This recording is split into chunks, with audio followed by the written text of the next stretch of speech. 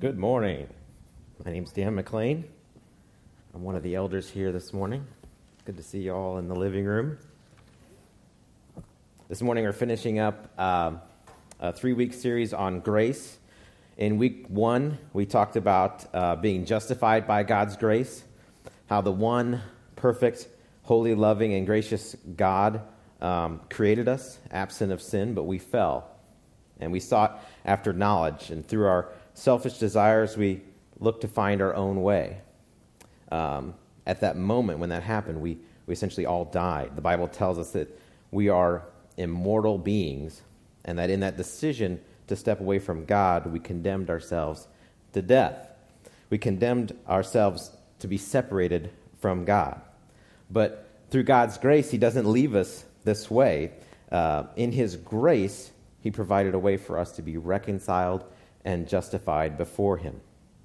He did this through sending His Son, Jesus, to live a perfect life, a life that we couldn't live, and die a death in our place for our sins. John 3:16 through 18 says, "For God so loved the world that He gave His only Son, that whoever believes in Him should not perish, but have eternal life. For God did not send His Son into the world to condemn the world, but in order that the world might be saved through Him. Whoever believes in Him is not condemned, but whoever does not believe is condemned already, because he has not believed in the name of the only Son of God." See, through Jesus, salvation came to mankind. Salvation and justification. Through Jesus, you can see God's grace. Through faith in the life and death and sacrifice and resurrection of Jesus, we have hope. There's nothing we can do to earn that salvation. This is God's scandalous grace. This is His amazing provision. This is a truth that if we receive and turn and repent, we are saved. Through only Jesus can we have an audience once again with God.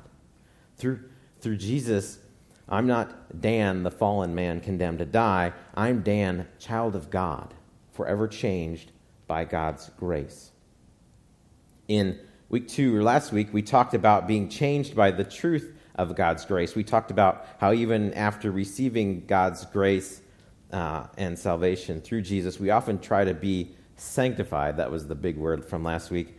Or changed to be like Jesus by relying on our own willpower, strength, and resolve. We desire to follow Jesus and become more like Him after being saved, but oftentimes we put the gospel on the shelf and forget that it's only God that conquers sin. Jesus didn't only live and die for our justification, that is, our forgiveness of our sins and right standing before God. He also lived and died for our sanctification, so that we could have the gift of God's grace to be made more and more like Jesus as we follow Him.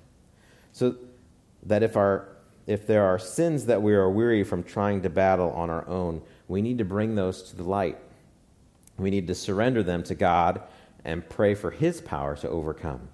We need to share them with each other so that we can help one another and bear one another's burdens. When God's grace saves us, have you ever noticed that He keeps us here? I mean, can you imagine if the moment you believed and put your complete trust in the finished work of Jesus on the cross as a substitute sacrifice for your sins, you were like beamed up? I mean, in my own sci-fi loving mind, that sounds really cool. It's like, I'm praying, I'm ready, Scotty, let's do this. The problem is if that God worked in the early church that way, He would have beamed them up, and that would be it. That would be the end of the story. No one would have been able to advance or tell the story, the good news. No one would know the gospel. So we don't get beamed up. God keeps us here and commands us to go. Go and share His grace with the world. And this is what we're here to talk about today. Today we're talking about sharing God's grace. My prayer through these 3 weeks has been that through gaining a clearer understanding of God's grace, our hearts will be softened. We will understand more just how amazing the life and sacrifice of Jesus is, and our souls will be renewed for the mission God has called us to. So how do we share grace with others? See, we're saved by grace, not by our works. God sent Jesus to die for us, and he forgives us not on the basis of what we do, but because of his grace. And now since God is like that, and we're born to pursue and glorify him, and we're changed by his grace, what does that say about our relationships with one another? It should totally transform them. If we follow Jesus, grace needs to fill our families, our friendships, our workplaces. Being like Jesus means that we're not always demanding to get our own way. We're not bragging about ourselves or insulting others. Paul describes the results of God's work in our lives as the fruit of the Spirit.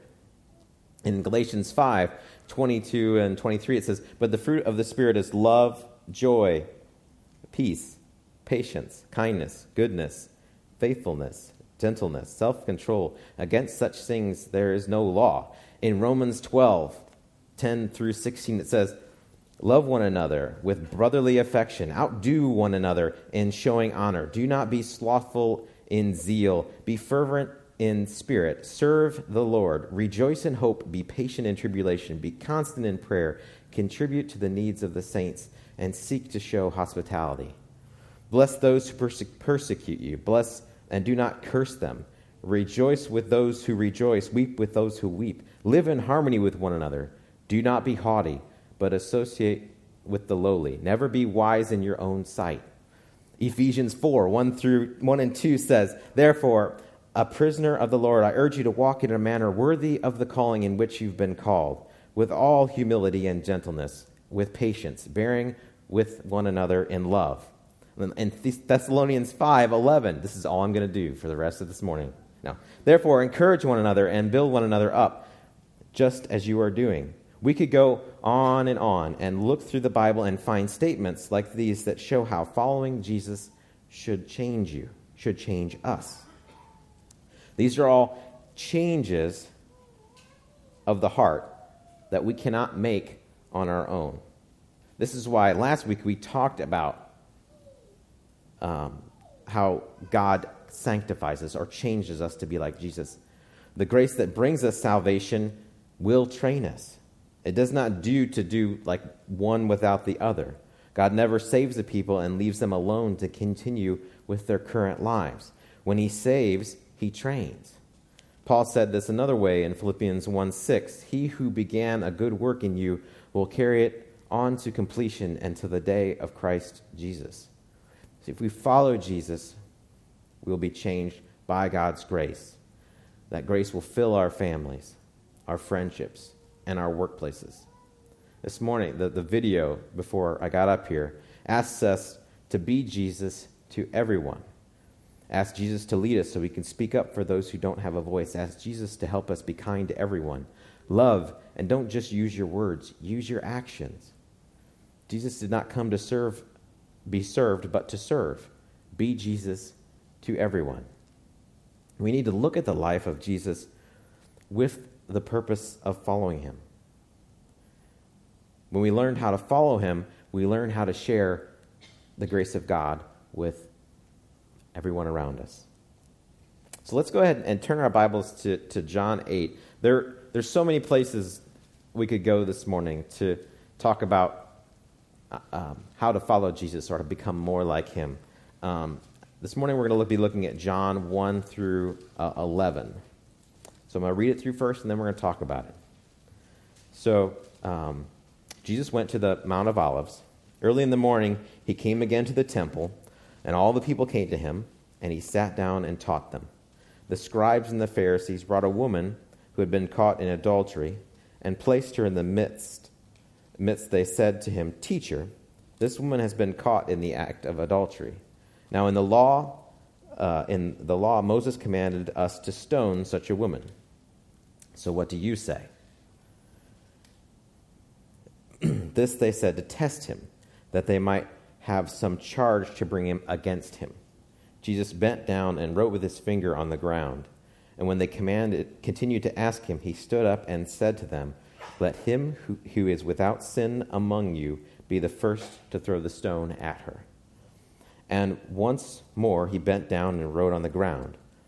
But when they heard it, they went away one by one, beginning with the older ones. And Jesus was left alone, and the woman standing before him. Jesus stood up and said to her, "Woman, where are they? Has no one condemned you?" She said, "No one, Lord." And Jesus said, "Neither do I condemn you. Go, and from now on, sin no more." See, I love this event that is recorded in God's Word. I love it for exposing in me my own thoughts and weaknesses, but also for showing me Jesus and the grace of God. There's three viewpoints that we're seeing here in this story. First, there's the scribes and the Pharisees. You know, those guys. Easy to despise, easy to ridicule, but in my experience, even easier to emulate. I hope I'm not alone in saying that I've been them. I've looked at other people's lives and thought, man, they are messed up. I start looking laterally for people and think that I'm better than them, and forgetting my own sin. I mean, have you ever done that? Looked at another person and condemned them because of a sin they have? Maybe even a sin you yourself wrestle with? I mean, you're like, God, these people are like really messed up, and I really hope that they learn to follow you like I follow you, and you're going to smite them or something, right? And these thoughts come from our weakness and our frail minds. We forget that God's grace that saves us, it's not us. We think of others as sinning against us rather than sinning against God. We discount or think of our own sin as less than others. We become slow and unable to forgive. I have to admit, like as I was writing this, okay, there's this rabbit trail that like appeared, and I wrote it, and then I deleted it, and I was like, man, I need to put that back in there, and I rewrote the whole thing. And so I think God wants to share this, so here goes. In marriage, a husband and a wife learn each other. We see each other sin. We fail each other. We sin against each other. It's very common for us to look at our spouse and see their sin absent of our own sin. We begin to feel that in the relationship, the other person is like the chief sinner. When you really believe the gospel, you will see that you are first a sinner and secondarily only sinned against. The problem comes in your marriage when neither of you seem aware how much you've been forgiven, because you haven't really tasted grace. You won't extend grace to each other. We have to go back to the gospel. Explore intimately the grace that has been extended to us through Jesus. Through that truth and that truth only can your disposition towards each other be changed. See yourself as first sinner and second sinned against, and become aware of your own need for grace. Through this, you'll become more willing to extend grace to each other. You will still hurt and disappoint each other, and you'll be impatient. But when you think about how much God has forgiven you, you will see that you must forgive your spouse for so much less. Stand in amazement of what God has done for you at the cross, and you will find it hard to stay angry with each other. God changed you by pouring out undeserved grace and kindness on you. Do not punish your spouse for their sin. You're not right in paying your spouse back for their wrong when you are wronged. You can't bring balance to the scales of justice with your wrath. You can't win by bringing them to the crowd and telling everyone what your spouse has done. That is not how God changed us. God changed us by pouring out undeserved kindness on us. When we taste that, our hearts were transformed. All right. So back in John, the second kind of viewpoint of this passage here is the woman found in sin. Have you ever had a sin exposed beyond yourself? A friend, a coworker, no matter who they are, another human being discovers that you're not perfect.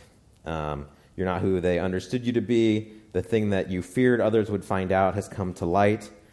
Just imagine that happening. The fear you feel, the exposure, the shame, maybe even the hate you feel towards yourself. Imagine that person discovering your sin and condemning you. You deserve death. Everyone must know what you've done. Your reputation is shot. Facebook explodes with shares and likes and pictures of you and tales of your disgrace. And then you're brought to God for judgment and death. The prosecuting mob has already found you guilty, and they're asking for the judge to pass a sentence and allow their wrath to pour out on you. At this point, you may just be ready for it to be over. You may have already accepted your fate. I've sinned. I deserve this. I'm worth nothing. Just end it. To me, if this feels familiar, it's because it's the story, ultimately, of all of us. We've sinned and we've fallen short of the glory of God. And that's why what happens next is so beautiful. Because it's love and it's God's grace. Of course, the third viewpoint in this passage of Scripture is Jesus, Son of God. We as followers of Jesus hope to become more like him day by day, only through the grace of God. The idea here in this Scripture was that the men were going to trap Jesus. The scribes and the Pharisees wanted to trap him and find out if he would uphold the law of Moses. If Jesus did, he would have been in trouble with the Roman authorities because Jews didn't have the right to carry out executions. But if Jesus didn't uphold the law, they could accuse him of being lax on the law of Moses. Jesus' answer was ingenious. He who has no sin, may he cast the first stone. Imagine how this woman felt. She was shamed. She feared for her life. She felt condemned. She's probably even condemning herself. Somehow, a miracle happened, and Jesus got everyone to open their eyes to the truth. Then he forgave her and told her to sin no more. If there was anyone that could justifiably condemn her, it was Jesus, God himself, but he chose not to. This is a revolutionary point. He chose to demonstrate grace, gave her another chance. He didn't give her what she deserved. She experiences grace, the notion that God loves us unconditionally, even when we're messed up and even when we've turned against him and cursed him. That God doesn't give us the punishment we deserve, but he gives us love that we don't deserve. And what Jesus says to the scribes and the Pharisees also is important for us to hear. Jesus telling them to remain humble, be loving towards others, accepting, even forgiving. This reality will change you. God's grace will change your heart.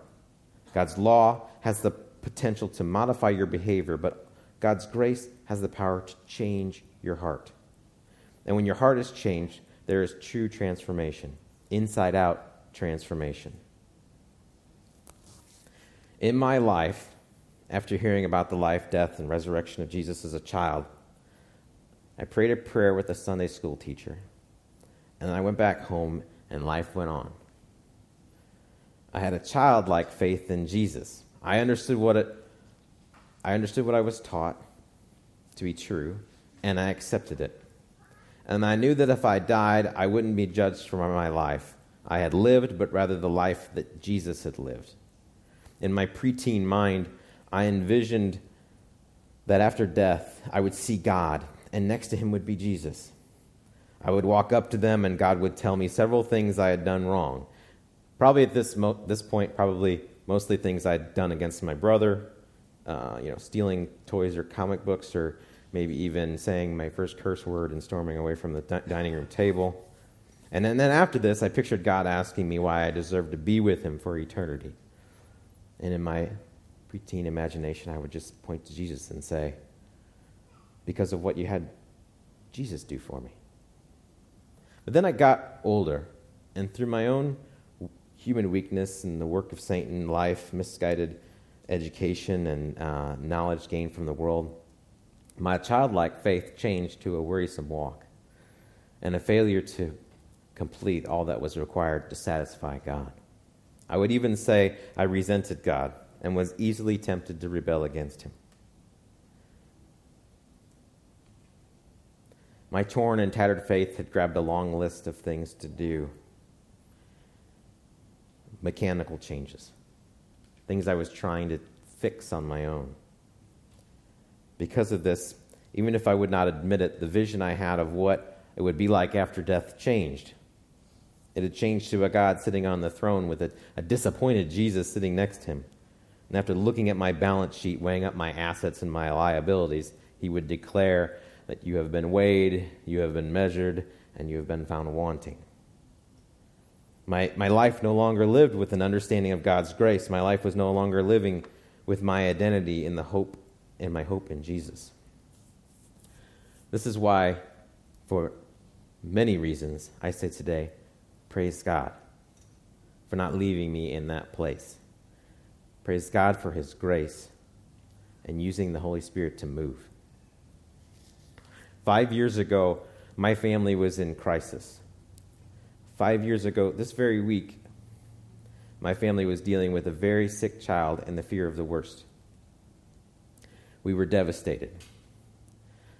But God, through the mission of this church, but God through people devoted to God, but God through people dedicated to one another and driven to reach the lost, I was a lost sheep found again. God healed our daughter, and even more than that, his limitless grace poured out through this church to serve, love, and save our family. God used many of the families that are here today to remind me and reteach me the gospel. People in this room loved my family before even knowing us. Men, women, and children in this room showed me through their lives how it looked to surrender to God. Live in humility, love abundantly, lead bent low, and share the grace of God by following Jesus.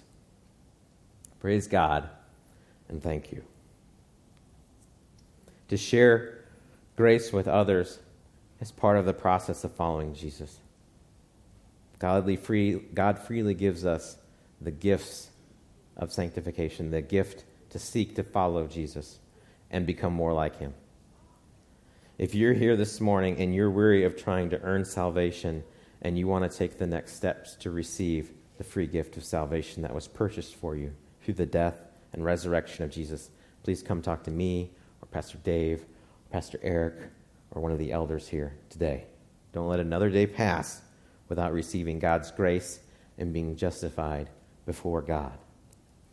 If you're here this morning and you've been reminded today of the gospel and forgotten how important it is to preach this message to yourselves every day, I ask that you look at these verses from John 8 this week.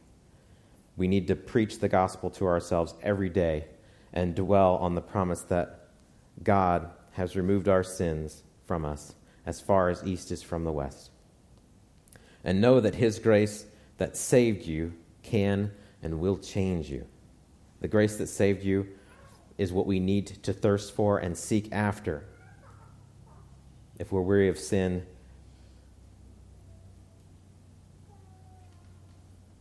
at the end of August, the morning men's group is going to be starting up. The Saturday morning men's group is going to be starting back up. Men here, I want to invite you. We're going to be reading through the merged Gospels together with the purpose of following Jesus and becoming more like him. If you're interested at all in joining us in that, I ask that you reach out to me or Micah or Frank or Van or Vince at some point in the next couple weeks to be sanctified, to follow Jesus. We need to hear from God and be changed by grace through his word. Let's pray. Father, thank you for this day. Thank you for your word. Thank you and praise you for salvation that you've provided to us through Jesus. Thank you for your grace. Father, help us to be worthy of your calling. Fill us with your grace, to be resolved to do good through your grace. Help us to seek you in every good work of faith by your power, so that you may be glorified. In the name of Jesus, amen.